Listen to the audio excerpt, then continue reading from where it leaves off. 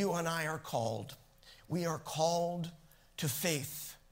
We are called to prayer. We are called to wait patiently on the Lord. But I hope that we are all becoming intimately and actively aware, especially in this year in which the Lord has spoken to us at PCF and said it's a year of patience, that waiting patiently on the Lord is not sitting and doing nothing. I tell you, I've been watching a program recently that about 45 years ago was sort of the pinnacle of television, an import from the UK, a program that preceded what became so popular about a decade ago, Downton Abbey. But 45 years ago, Upstairs, Downstairs was a program that won all the awards and gained so much attention and actually became one of the pearls in the crown, if you will, of PBS. And it's about servants living in Edwardian England, that is, at the turn of the last century. Servants who were in this very hierarchical society where the rich were rich and the poor were poor, and there was a lot of class tension and economic tension.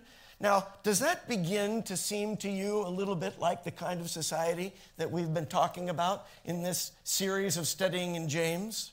People who had resentments and difficulties because of their lack of resource. People who behaved with imperiousness and insensitivity to others because of their great amassed of resource.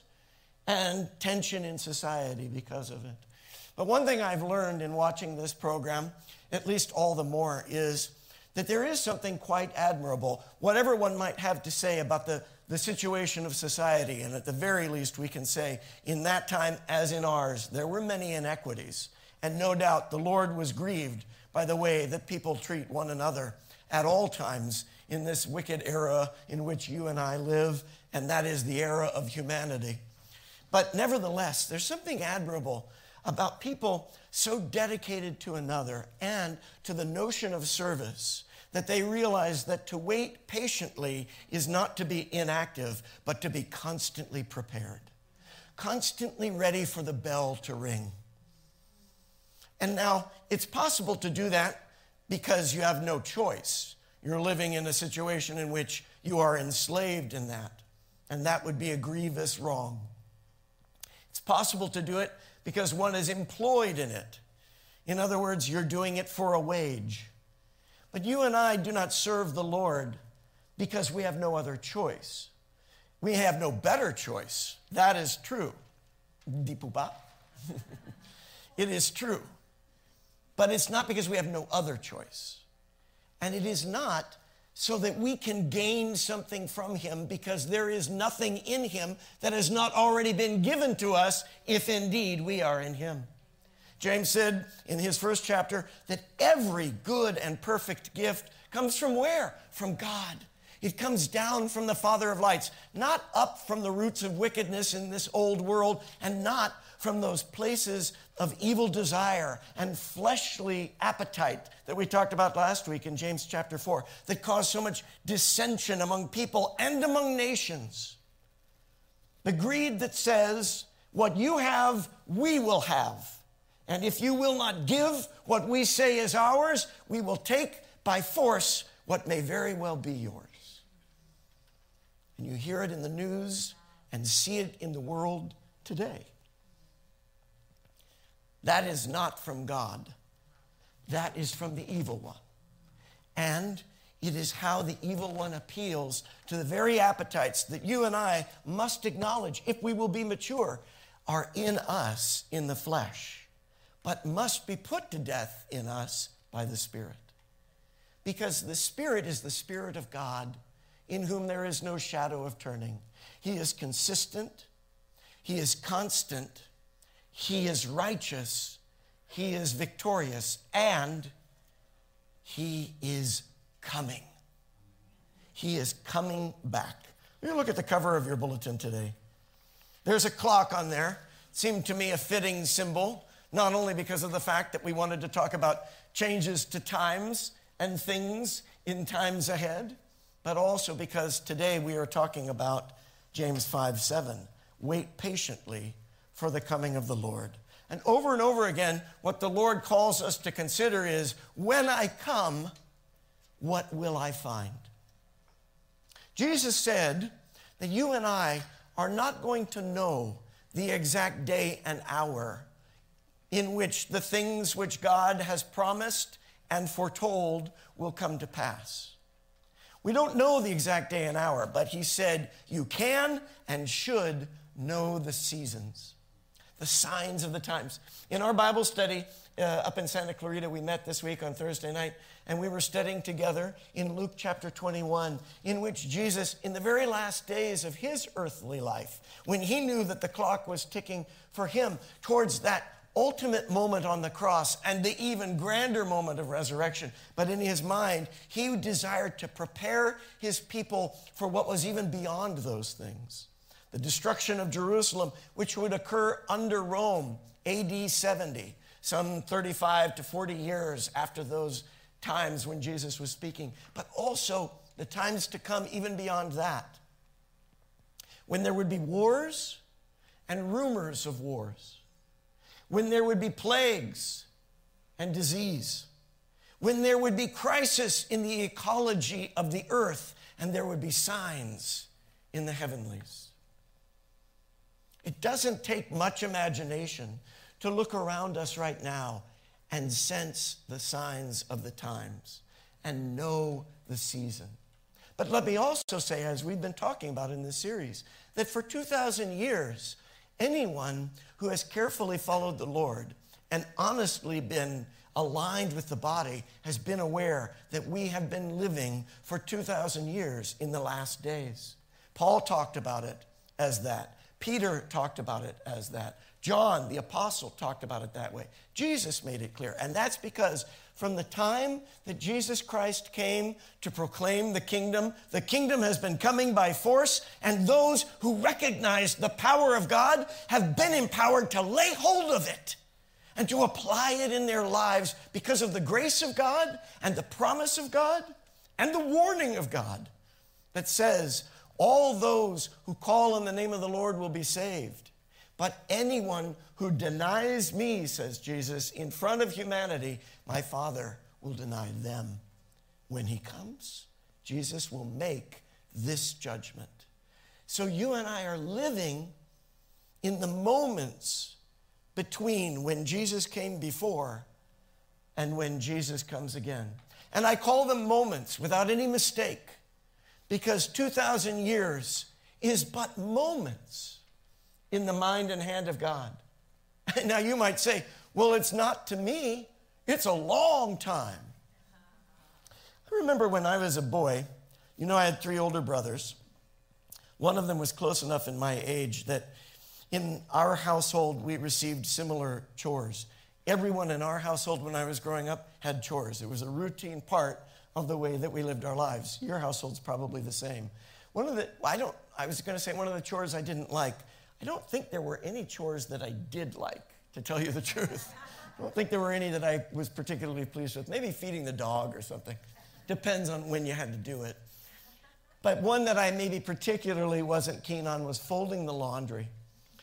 I remember that my mother would go out to be shopping or to spend the day she actually worked, my mother, and so sometimes she had to be in an office or she worked in a store for some years. So whatever the cause was that would occasion her to be gone for the afternoon, she would say, I'm going to be back by 5 or whatever, and I want that laundry done. And I want the dishes to be cleaned and the kitchen to look good. And it'd be 11 a.m. in the morning or 12 on a Saturday, and you'd think, that's a long time. No problem. And when she would leave, I remember my brother and I would always say, well, we could do it now. But do you think we ever did? No. Because why do something now that can be put off until later? You've got plenty of time, right? And then that old clock would be tick, tick, ticking. And after we'd been outside playing, or we went and visited friends, or we ate, or we watched TV and watched TV and watched some more TV. There wasn't even anything good on TV, and we were watching the TV. Then what would we hear? The car coming up. Now, we lived on the top of a hill, and it was about 2 acres from the bottom of the hill to the top, but our dog would go wild as soon as he started to hear a car. And we knew, I don't know how this is, but we knew the precise tone, the exact scale of the engine of our mom's car. It's coming up there. Do the laundry now. You know, you'd start folding it feverishly. Can we possibly, in the 2 minutes that it's going to take her to get up the drive and park outside, get the laundry done, get all the dishes put away, he'd be in the kitchen doing that. Where does this go? I don't know. I'm folding this thing. What even is this? I don't even know whose. And always we would think, why didn't we do it earlier? Because we had time. There's a funny thing about time. It's kind of like money. No matter how much you have of it, it is finite. It comes to an end. No matter how long, no matter how much, it comes to an end. And whenever it does, there's that feeling. I don't know if you can relate to this. Is that it? Wait a minute. Where did it go? How many times do we say, where did the time go? How many times do we look at the bank account and go, where did the money go? Who's spending all this money? Now, I make these comments lightheartedly, but I want to call you to the throne of God this morning. The great white throne of the Lord, massive, and the mighty living God seated upon it. And in him, there is perfect sight. Amen. There is nothing that he does not know. There is nothing that he does not see. Amen. There is nothing not only that you and I have done, but also that we've said, every little idle word, as Jesus put it, that we have spoken. But what else have we learned, even recently in this series, been reminded of? Everything in our heart. Every impulse and intention, every desire, evil or worthy. Yes, he also knows every wrong that's been done to you and every disadvantage. And aren't those the things that we trot out whenever we're in that point? My mom coming in and saying, why isn't this laundry done? Well, see, the dryer took longer. And maybe it did, but of course that was still 3 hours ago, right? Which she would say, well, why wouldn't you, how long could it possibly have taken? Well, a phone call came in. We always have our excuses, right? And what the Lord says is, people will still try to bring those before him. Well, don't you know what we did in your name and the good things that we did and how we said this and said that? But the Lord sees through all of that. And even if some of that is true, some good things that we did, some bad things that disadvantaged us, the Lord's not fooled by any of that. The Lord will say, I'm not talking to you about your brother or your sister or your father or mother. I'm talking to you about you. Not just what you did and what you said, but what you felt and what you thought. Now that's coming. But the way to reckon with it is to come to him now. But if we think in coming to him now that we're going to short circuit that very necessary process of becoming aware of why we need him and why we ought to be grateful for his mercy, then we will hold his grace cheaply. Because we'll think, well, of course God loves me. After all, he's the Father and he should love me. But when we come before him as judge, and it's right that we should come before him as judge because he is judge, then we will recognize, if we are honest, that we have nothing to commend ourselves in his sight. We have no worthiness to offer, nor is there any legitimate defense. You'll never have a more compassionate, considerate, understanding judge, but you will also never stand before a more righteous judge who can more truly say that in him there is no evil, no room for lying, no room for lusting, no room for greed, no place for unrighteousness, no place for wickedness to hide, no way for wickedness to remain. He's coming, but he's here. In theological circles, it doesn't sound like a very fancy phrase, but it usually gets referred to this way: already and not yet. The Lord has already come, but not everything that the Lord has said is coming has yet come. Yet enough has been shown to us that you and I ought to know that even if we don't know the exact day and hour, we should look up and see the signs of the times. It is time to ready ourselves to meet the Lord. And if we are going to do that, we ought to know, what is it that the Lord has said? Before I get back, this must be done. Because if he's coming on the clouds of glory, it's too late to be running around the house trying to get everything fixed. And even if he's not coming on the clouds of glory yet, you don't know when he is, and you don't know what's around the corner.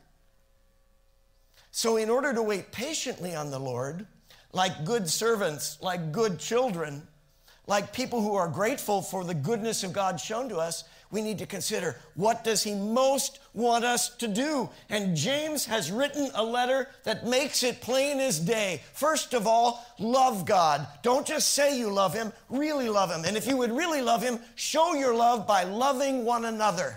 And love in such a way that your heart is transformed by his presence, that your words are considered and weighed already in advance so that you would tame your tongue so that it wouldn't get the best of you or maybe the worst of you.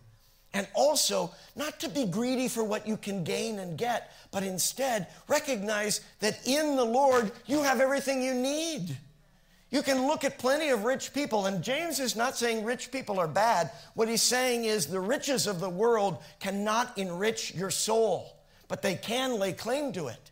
And if you get all entangled in worldly wealth so that that's what you're all about, there is something very bad to come for you. But if you recognize that even if you don't have much in this world, you have the Lord of this eternity, this creation, who has said to you, I will reward you for your faithfulness in me, then that is enough and more than enough. So love one another, and what did Jesus say? Be my witnesses. Tell people about me. Share who I am, not just in what you say, but in what you do, in who you are. So it requires a transformation, and that is what waiting patiently on the Lord is about. It is about reading and meditating on the word, digesting it, and also confessing it.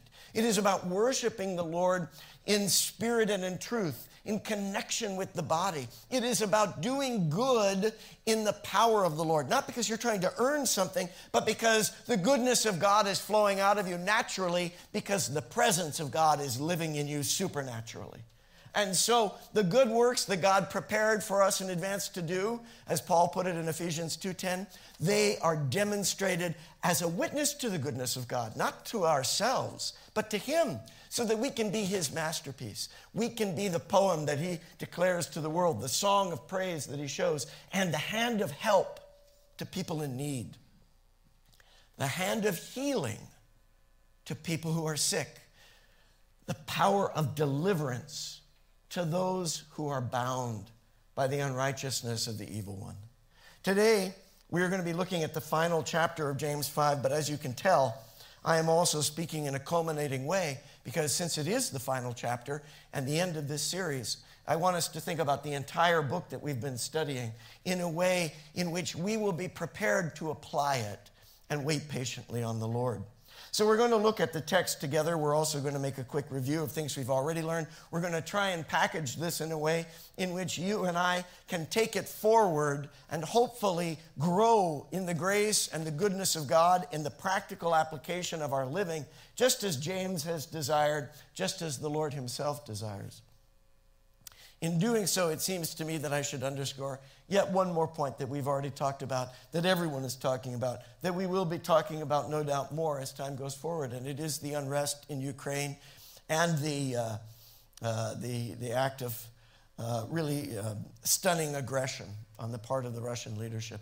I say that with no ill will towards the Russian people, with no lack of appreciation for the legacy of the country of Russia, but with a very sober sense of grief over these actions that really put the entire international peace at risk, and which have obviously already cost so much in terms of the life and peace of the nation of Ukraine. It is good and right that you and I should pray strongly about this. And many of you have contacted me this week about the events. And I know that there's deep feelings of response to what is occurring. And I understand and sympathize with many of those feelings. I don't feel that the pulpit is precisely the place for me to lay out some kind of political or even militaristic response to what's going on. But I do recognize that this is one of those moments where you can really sense that the winds of the world could turn in a variety of directions. And some of them are very bleak. And maybe at the very least right now, none of them seem very good, even the best case scenarios. But don't lose heart or give up hope that righteousness can be realized in this world.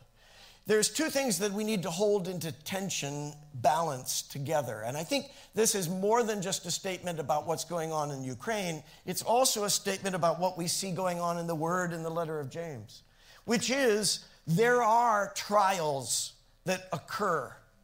And we might look at those trials and say, where is God? Where is righteousness? And we might begin to respond to them according to the kind of natural and understandable, but nevertheless ultimately fleshly sort of response. Well, we need to make it right because I know what's right and I'm going to advocate for what's right. Well, let your conscience be guided by the Lord and speak according to your conscience. I praise God that we do still live in a country in which speech is free. At least that's the saying. And so I believe in living according to that way. But remember also what James has taught us. Make sure that you have weighed your speech on the scales of the Lord. In any case, what James said is, when you see trials and sufferings, respond to it with joy. Now, this is not to be misunderstood. There is no way in which I want to be flippant about something which has already cost innocent lives. Some of you may have read news stories about some of the loss of life that's occurred, and it is insufficient but obvious to say that it breaks the heart. So I do not mean to make light of that to any degree, but recognize that when James was talking to the early church, he wasn't talking about people cutting you off in traffic either. He was talking about people cutting off your head. He was talking about life and death, blood situations. He was talking about people who were losing their livelihood and were going to starve to death under the cruelty of oppressive wealthy masters. So James was not talking about light and easy things either. And it's necessary for you and I to recognize that when the Lord says, because it's the Lord that speaks through Scripture, count it all joy, he's not, twirling a parasol with rose-colored glasses and saying, count it all joy. It's just as lovely as a Disney cartoon. He's saying, see through that and beyond that, recognizing that the wrongs of this world, as wrong as they are, and indeed they are wrong, will have to be accounted for. And in fact, have been accounted for on the cross. And that's what we count joy. That is precisely the power by which Jesus went to the cross, despising the horror of what was represented by the cross. Recognize that what is meant in that statement is not that Jesus was afraid to suffer, but that he was deeply, deeply in anguish over sin and the wrath of God that is drawn by it. And yet, though he despises the evil, he is willing to suffer the curse and the cost for the joy set before him. And that joy is that the Lord comes to make all things right and all things new, and to draw his own to himself. So no matter what is going on in the world around us, we ought to be concerned, we ought to be involved, we ought to speak out as wisdom, good conscience, the Scriptures, and the Spirit would lead us. But we must also remember, though the end is coming, this is not yet the end. And even with all things to pass away, the word of the Lord will not pass away. Let the mountains fall into the roaring seas. Let the skies be rolled up as a scroll. And the Lord says such things will happen. And yet, that's not the end of the story. The end of the story is the glory of Christ and his people forever together in righteousness and peace. So, because of that, we thank the Lord that he has entrusted his people with the role of waiting patiently. And in times like this, it means praying, not losing sight, not losing heart, not losing hope, not giving up, and not failing to do the good that God has called us and equipped us to do, nor failing to resist the devil as we submit to God, as we draw close to him and realize he is drawing close to us. So let's remind ourselves of some basic facts about James as we come to the conclusion of this series. I want you and I to move forward having learned something from this series. Let's not have it be like a day at the beach. The waves wash over you, and then later you go and wash off the sand and the sea, and it's all forgotten. No. Let something of this series take root in you. Not my teaching, but the word of the Lord and the context in which it was given. That context is there was an early church leader, probably, as tradition states, a brother of Jesus named James, who we know as the leader of the church in Jerusalem, who was known as James the Just. He had a heart for the disadvantaged, for the poor, and he was willing to speak out against unrighteous and wickedness in leadership. But he also was a man of order and leadership himself.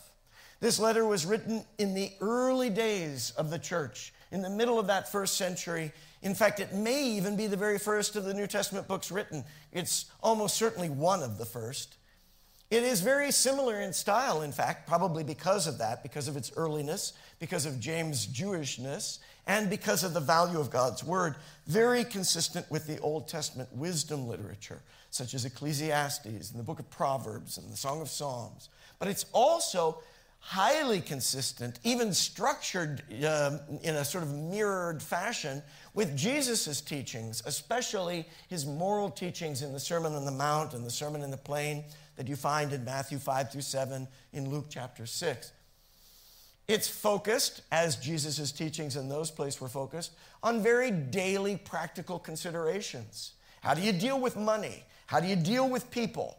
How do you say the right thing and not say the wrong thing? How do you show God that you love him and not just say that you love him? How can you day in and day out deal with the trials, temptations, and troubles of this world in a way that is faithful, patient, gracious, and wise? What do you do when you're sick? What do you do when you've sinned? What do you do when you have a problem? What do you do when you don't know what to do? If any of you lacks wisdom, says James, ask of God. And he is no respecter of persons. He gives it liberally to whoever asks, but ask in faith.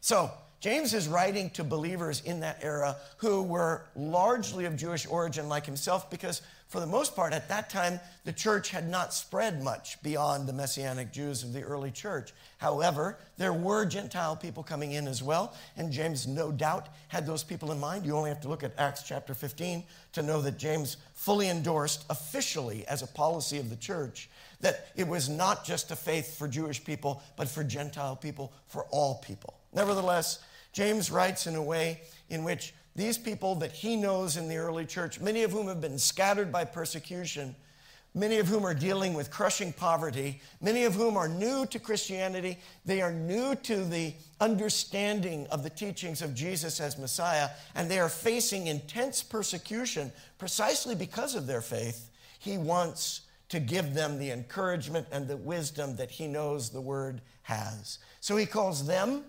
and the Spirit through him calls us to pursue spiritual maturity, unity in the body, justice without favoritism to the rich or the influential, without any kind of unfairness shown to the poor, but as we saw when we looked at this in the Old Testament scriptures as well, without showing favoritism to the poor either, but instead trying to look discerningly at the situation and deal graciously with all people, and patiently persevering in faith. So as we come to the 5th chapter, let's review in our minds sort of the bullet points of major theme in each chapter. Now remember, when James wrote this, he was writing not chapter by chapter. The chapters came later. The material was divided into chapters later. But I'm one of those who feels that the Holy Spirit did not inspire his word and leave it. He lives within it. And so these traditions, such as the chapterification of the scripture, I believe the Lord was at work in that as well. And what you can see as you look chapter by chapter at James is, despite the reputation of this letter as being somewhat wandering, maybe you think my sermon is that way too, there is a method to this quote-unquote madness. There is actually a structure to be discerned here. First of all, James wants to make it quite clear that in the midst of any challenge, there is good reason for joy, but it's only going to be realized by single-minded faith. Single-minded faith in God, in which you are not being led astray by the supposed wonders and marvels and riches of the world, in which you face trials and tests with that single-minded faith in order to let it produce its perfect work of patience and maturity. In chapter 2, he goes further into making it clear that we are not to show favoritism, especially to the wealthy, which would have been typical of the era, to think that people who had more money were blessed by God. Now, there's nothing wrong with recognizing that God gives generously. And indeed, throughout the Bible, God has made people wealthy. Abraham was wealthy, and so were all the patriarchs. David, the king, was wealthy. And actually, there is no entity, no person, we can say, wealthier than God. He doesn't just own the cattle on 1,000 hills, he owns the hills. He made them. He owns all the worlds and all the cosmos. God is rich. So there's nothing wrong with richness, but the love of money is a root of many, many evils. God is the greatest treasure. If you and I are more enthralled by worldly treasures than by God, then we have come under the snare of a very dangerous idol. Nevertheless, if we do not show preference to people on the basis of how much they have or lack, but show grace and help to people, and especially those who need it the most, then we will be acting as God desires us to act. Faith in God produces that kind of behavior. It produces the righteous works through us that he grants to us to do by his merciful grace and by his infilling Spirit. One of the things that the Spirit enables us to do is something that James says no one can do naturally, which is tame the tongue. You can train a dog, you can train a horse, you can even ride a horse or fight a bull, but who can tame the tongue? A little thing like the rudder of a ship, but it can steer you right over the waterfalls. A little thing like the spark of an ember, but it can set a whole forest on fire. If anyone wants to come and teach others, which is such a popular preoccupation in these days, James says, watch out. Not everybody should be a teacher. Hardly anybody can control their tongue. But if you could control your tongue, you could have self-control. And it's the Spirit that enables us to tame our tongue and to steer our speech away from cursing and into blessing. Now then, one way to do that is to come before the Lord. Remember what I said at the beginning? Come to the altar. Come to the judgment seat. Come to the Lord. Come with humility. Don't come proudly, because God resists and rejects the proud, because they resist and reject him. And when they do so, what they are doing is not only rejecting God, but they are snuggling up with Satan, who desires to get them close, as any lion does to get his prey close, because he's looking for whom he can devour. Remember the old story of the gingerbread man that went running away and tried to get across the river, and the wolf said, ride on my back, I'll get you there. He did get him there in his belly, because as soon as he got the gingerbread man close enough, he was dinner. Satan wants to consume you, and he'll come to you as the friend that says, let me get you where you're going. What do you want? I'll give it to you. But James chapter 4 says, watch out about what you want. That's where division and strife comes from. That's where ensnarement in the skills of Satan come. And so instead, resist the devil. He'll flee from you. Draw near to God, and he'll draw near to you. Submit yourself to God. And then finally, in James chapter 5, there's going to be sort of 3 final sections. that talk about the problem that the wicked rich face, that describe the admonition to the faithful flock, and that remind us of the coming of the Lord and how we are to wait patiently for him with prayer. Prayer that is powerful, that is active, that is engaged, that is communal. So let's look at these things. In the final chapter, James comes to speak once again about the problem of relying too much on wealth. And he specifically speaks to people who think that their wealth insulates them from any responsibility to God, or that it somehow commends them in the world. And they are acting with impunity against poorer people who are serving them because they think, who can stop me? And James says, the Lord sees, the Lord knows, and you will have to answer to the Lord. So you would be wise to reckon with it now and change your ways. How about for the faithful people? And here he's speaking to the faithful flock. Whether you're rich or you're poor, you can be unfaithful or faithful in your circumstances. And so if you are going to be faithful, then you must be waitful. You must be waiting on the Lord patiently, not doing nothing, but attentive, looking. Where is the master calling me to serve? How? And what does he want me to do? And if there's suffering that comes in the doing of that, then endure that suffering patiently.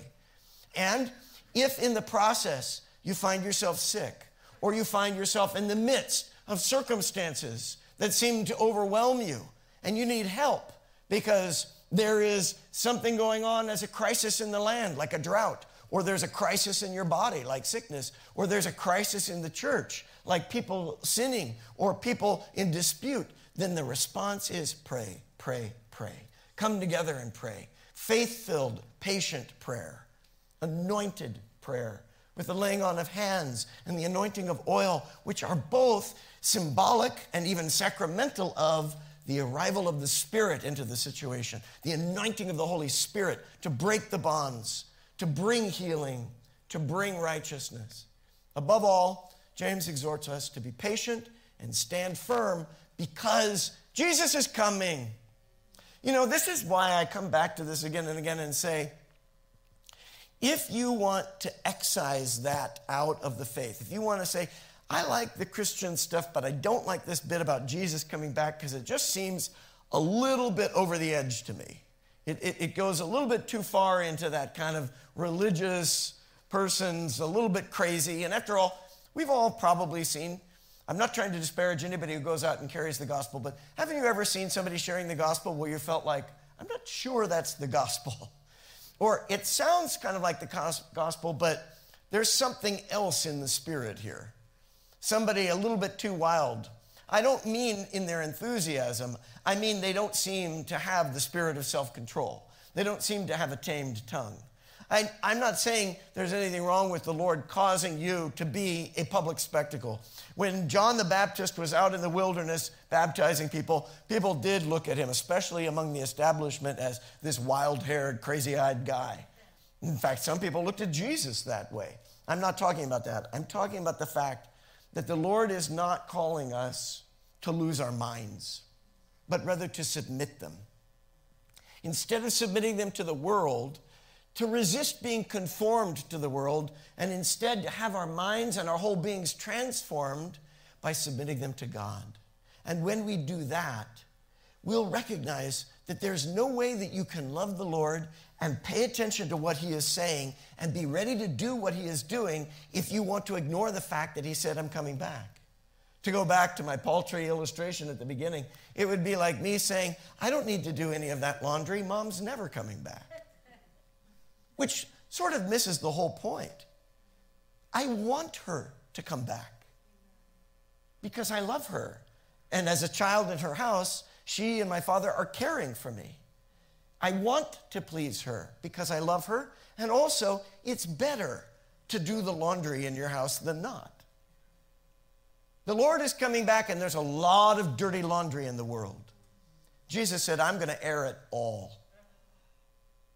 And in the book of Revelation, he said, some of you have got some pretty dirty clothes.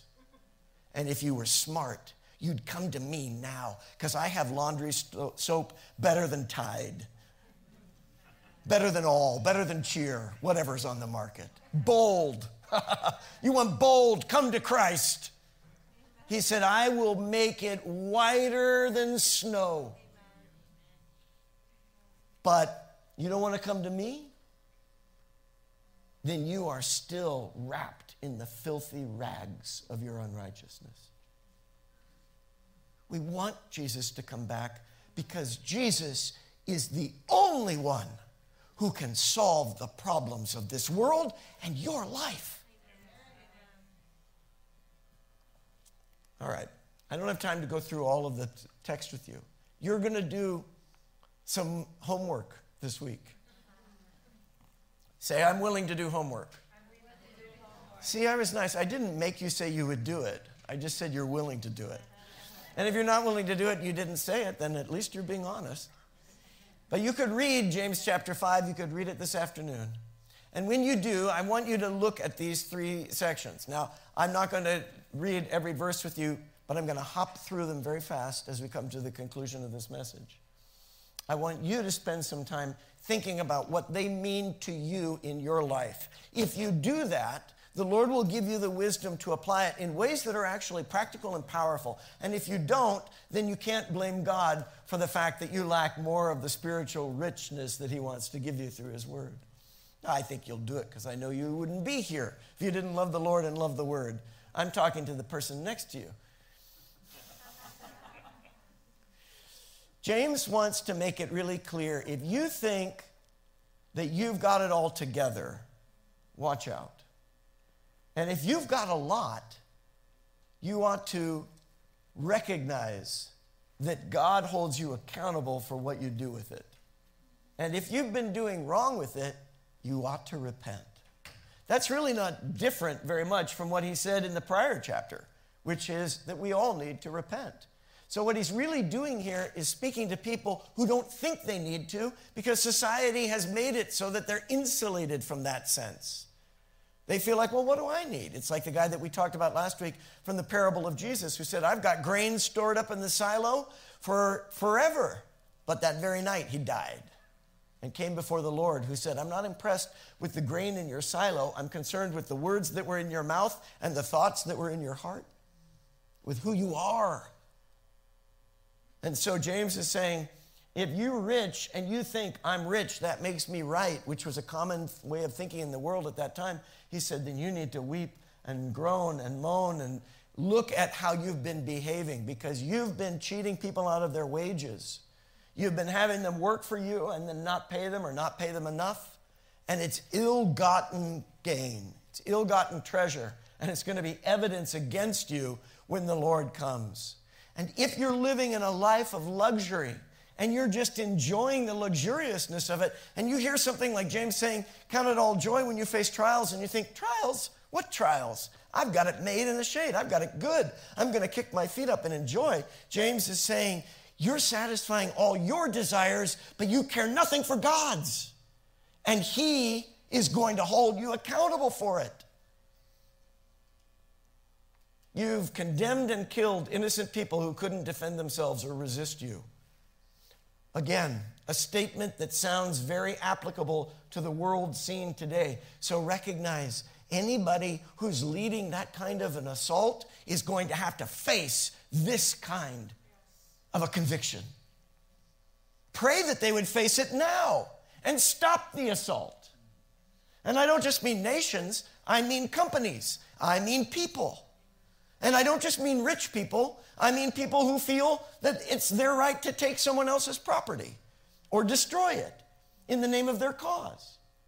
Pray that all people would come to the sensibility that James is describing here, in which we recognize that we need to consider God's will. In Luke chapter 6, once again, Jesus is making a teaching that's very similar to what James says. That God looks to the poor who are humbly recognizing their need, and He promises the kingdom to them. Now, you and I are poor in the eyes of God if we will humbly recognize that ourselves. But you also ought to recognize, virtually everyone in this room, probably most people within the sound of my voice, you're wealthier than most human beings have ever been. You and I don't think of ourselves as rich. But many of you grew up in a place where you know poverty. Some of you grew up in it. Many of you saw it. But let me tell you something. Even the poor in this country are wealthier than many people who have lived in the thousands of years of human history that precede us. We all have something. Remember the widow who had very little, but Jesus rejoiced that she gave it all to God, knowing that what she gave to God would also benefit even those who had less than her. You can be rich in God's eyes, and that's a righteous kind of richness. And he can give resource to you if he knows you're not going to hold on to it, you're going to give it away. And then watch how much he wants to flow through you. Not so that you can live in luxury and indulge your own desires, but because you desire to give away what God gives to you because God has already given you the kingdom and you want to share it. But if you're holding on to riches and wealth, what sorrow awaits you, says Jesus, because the only happiness you have is happiness now. I would rather have eternal happiness than earthly wealth. I don't mean to say there's anything wrong with having money, and you need money in order to live. And God isn't asking you to live in the dirt and live without clothes. In fact, he's promising you exactly the opposite. You don't need to worry about clothes or where you'll live or what you eat. If you're serving me, I'll make sure you're receiving that. So God is not saying, I want you to have not enough. What God is saying is, I'm more than enough for you. Turn to God in trust. We're all the wealthy. James would have thought all of us were wealthy. We probably have more than James had in terms of material things. I'll bet that I own more clothes than James ever owned in his life. I bet that I have more food available to me than James would have had on an average day. I'll bet that I've traveled more of the world than James ever could have, and slept in comfier beds and all those things. But I don't for a moment suppose that I'm any richer than James. In fact, I desire to be as rich in wisdom as he was, and yet more than that, he would say, desire the wisdom of God. All of us have done wrong and have a cause to repent of things. All of us are enticed by worldly riches and have a need to resist and reject that kind of reliance. All of us are prone to desire to please our own indulgences and our own appetites for luxury. And so James is saying, watch out for all of that. Don't live in a way in which that is what you are pursuing. Instead, reject that in order to lay hold of the riches of the kingdom. Wait patiently, like a farmer. Now, when a farmer plants their field, they're not waiting patiently thinking, I wonder if anything will grow. Because the seed is there. You know it's going to grow. You say, well, there's a lot of different things, right? You need to know the signs of the times. You need to watch the weather. On the other hand, a farmer doesn't say, well, there's seed in the ground and there's God in his heaven. And so, I planted it. I'll be back in 6 months. Hope it produces. What kind of farmer is that? Instead, the farmer waits patiently. Is he doing nothing? Does the farmer's wife come and say, what are you doing today, Bill? I thought you were working that. Oh, I planted it and now I'm waiting patiently. No, waiting patiently is watering, weeding, and doing all the work in between that is appropriate for the season, and then watching the season and saying, a harvest is coming, a harvest is coming. And Jesus said, look around, the harvest is here. So patiently pursue the harvest and pray to the Lord to send more workers for the harvest, because you better be aware that the Lord is coming like a bumper crop. So look to the Lord, rely on his merciful tenderness, and be careful what you say. Once again, James comes back to one of his favorite topics, tame the tongue. All you need to do is say that which God has given you to say. Jesus spoke similarly in Matthew chapter 5, once again, the Sermon on the Mount. Don't make vows. Don't say, by God this and by heaven that, because you're not in charge of God. You're not in charge of heaven. Instead, say yes, but mean it. Or say no and mean it. Be honest. Be simple in that sense. Because otherwise, you're probably giving place to something a little less than honest. How many politicians can say yes or no and simply mean it? There may be a few, but it's not a quality you often find in the leadership of our society. I wonder why that is. Jesus thought the same about the leaders in his society. All your fancy talk, why don't you just say yes and mean it? Or say no and do it? So live aware that Jesus is coming. Strengthen your hearts in that hope and tame your tongues in that awareness. Don't moan and complain. Oh, I don't have enough. Oh, life is so hard. Oh, God doesn't care. If you've got issues that you need to bring to the Lord, you can talk honestly with him, but be careful that you don't slip into the space of just being a complainer. You think, oh, I never say those things, but remember, God's listening to your heart. Are you? How often in your heart are you making a complaint and you think, well, it's not against God, it's just the circumstances. But don't you know that God is God of your circumstances? So consider him when you are thinking about your life. And be patient in waiting for him to do what he has said he will do. And patiently attend to what he is telling you he wants you to do. The words of the Lord, the prophets and the patriarchs give us that model. And in this, you and I can be people of simple speech and yet deep faith. Finally, what do you do when you are in need? Pray. If you're suffering hardship, pray. If you're happy, then sing praise. That's right. Give vent to that. Give voice to that. God is not a God of dourness and heartlessness and hopelessness. He's the God of joy and all joy. So praise his name. Are you sick? Then get prayer. I'm stunned at how many people in the body resist coming forward for prayer when they have a physical need. Well, it's not that big of a deal. Well, is it a problem for you or not? Think of how often when people were presented to Jesus who had physical needs, one of the questions that he asked was what? Do you want to be well? You know why he asks that? Because some people don't. Well, it's not that big of a problem. Well, then shut up about it. If it's not that big of a problem, I guess it's not a problem. Then why aren't you out doing what you need to do? Well, it does bother me. Well, then why don't you get prayer for it? And then, I asked the question last week, why would anybody not want what God wants?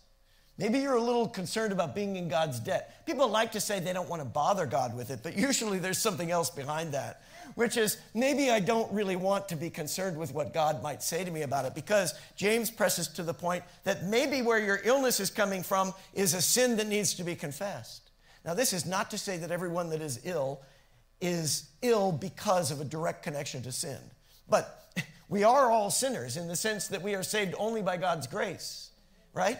And what sin does is produce illness, disease, and death. The seed of sin produces the fruit of death. Whenever Jesus healed people, he would do it in combination with the statements like, your sins are forgiven. The healing was the result of the forgiving. And I think sometimes the reason that people are afraid to come forward for healing is because they're afraid to confess what needs forgiving. And so they would rather live with the illness than face the judgment. But you're going to face the judgment anyway. Why not face it now where you could be healed instead of later when it's too late? Not because God says, I've got healing, but I only give it to my favorites, but because he is healing. There is no healing away from him. It doesn't matter whether you're healed by a medicine or a doctor or through the direct prayer of someone. God is your healer. He uses medicine. He uses doctors. God bless doctors. God, we thank you for medication and medicines that help and heal, but don't think for a moment they would work at all if it were not for the God who made those people, who made those medicines, in the very sense that he made the world and everything in it and everyone in it. So God is our healer, and confessing our sins is good for the soul and good for the body. Any church that wants to grow and wants to go forward in the empowerment of the Lord needs to be a church where you can confess your sins. Can we confess our sins to each other? If we are a church in which all these issues that James has been talking about have not been dealt with, a church that backbites and gossips, a church that hasn't tamed its tongue and has dissenting, disagreeing desires of the heart that fight against one another, how do you think that people are going to confess their sins in that environment? Let me assure you, they will not. And in fact, there will be little desire to. But if we are a family in which we forgive, in which we understand, in which we recognize we all have things to confess quite often, and confession can liberate us because it invites the work of the Lord into us, then let me tell you something. You won't be able to keep people out of the doors. Not only that, you won't be keeping the kingdom behind the doors. It'll be flowing out into the streets. Do you know how many people want to be well? Do you know how many people need to be healed? Do you know how many people want to be free? Now, if we are not among them, how can we carry it to them? And if we ourselves are sick, then will we pray for their healing? Now, actually, I've known people who in their sickness prayed for the healing of others, and it even happened. But you know what kind of people they were? They were people who counted it joy that God was allowing them to suffer whatever they had to suffer, however long it was, because they were waiting patiently, knowing whether I see it in this world or the next, God is my healer. So I'm not worried too much about my healing. And if there's something that needs to be confessed, I am living a life of confession and an open, submitted life. But I'm also believing by faith that when I pray for someone to be healed, God cares and answers those prayers. Not because of me, but because of who He is. The earnest prayer of a righteous person has great power and produces results. Raise your hand if you've received results through the prayer of faithful people. I want to raise both hands. I've been physically healed by people's prayer. I've been delivered of demons by people's prayer. I have been delivered out of bondages by people's prayer. My eyes have been opened to my own sin or to my own failure or to my own confusion by the prayer of people. I think that the prayer of other people brought me to the Lord. Now, it's the Lord Himself who brought me, but their prayers are His Spirit at work. Your prayers matter. Parents, pray for your kids. Spouses, pray for your spouse. Employers, pray for your employees and treat them well. Give them what they're due and more. I don't mean spoil them. I mean treasure them. And workers, pray for your managers and supervisors and treat them well. I don't mean kiss their behind. I mean serve their need, respect their role, honor their position. Remember, it's hard to be the person in charge. It's easy to say, if I was that one, I'd do it all right. But guess what? If you were that one, there'd be 10 people under you going, I could do it better than them. Pray. And let the Lord use your prayers to produce powerful results. How powerful? It could change the land. Amen. A whole nation can have its fortunes shifted by the prayer of one person. Do you doubt it? Don't. The very revealed word of God says, Elijah is just like you. He was flesh and blood. He had to eat, he had to sleep, he went to the bathroom. He was a human being like you. There were times he was afraid, there were times he was confused, there were times he sinned. I don't know about him, I just trust that he's not sinless. Except because of Christ, like you and I. That's the sinlessness afforded to him. But he had faith, and he prayed. The Lord said to him, I'm going to judge this nation, and I want them to know. And so here's how they're going to know. There's going to be a drought, and the drought is going to produce famine. And famine, you know what famine often leads to? War. And so he said, I'm going to destabilize everything in this nation because everything in this nation has enriched itself in evil. They think they're wealthy, but I'm going to show them how needy they are. Pray for a drought. So Elijah prayed, let there be no rain. And there was no rain. For how long? 3.5 years. The very period of time that is traditionally, in the Synoptic Gospels at the very least, shown to be the earthly ministry of Jesus. For 3.5 years, something was going on that was supposed to make people go, wow, God is working. And maybe it's in a scary way. But God is real and real upset about the real sin of this land. God is very angry with this nation. That's not something you've probably ever heard me say before, but it's something that the Lord has put in my heart for a long time. And when I say it, I'm not standing outside of the nation and saying it. I'm saying he's angry with me and you, the people of this nation. You say, well, now, the Lord loves us. Yes, he does. And the Lord disciplines those whom he loves. And the Lord is saying, this nation has gone astray. I'm not just talking about in terms of its lapse of traditional kinds of faith. I mean, the heart of the nation has gone wicked. And God says, I'm doing something about it. Now, when Elijah prayed, he was living in the land. He prayed for no rain over himself. Why? Because God told him to, and he trusted God. But he didn't do it because God hated the nation. God did it because he loved his people and wanted them to repent. And after 3.5 years, God said, the time has come. Pray for rain. And now I'm going to send a storm. And Elijah prayed, and it happened. You and I can look at the nation and say, I want to see something change. I want something different. And the Lord says, if that's the case, let's talk about you. How about the change in you? You see, it's easy to say, well, the nation should do this, and our leaders should do this, and in the world we should do this. But God is not expecting you to change the world. What he wants to do is see if you're willing to let him change you. And when he does, then in you comes the wisdom to know how to pray. Amen. And when you pray, it can affect a whole nation.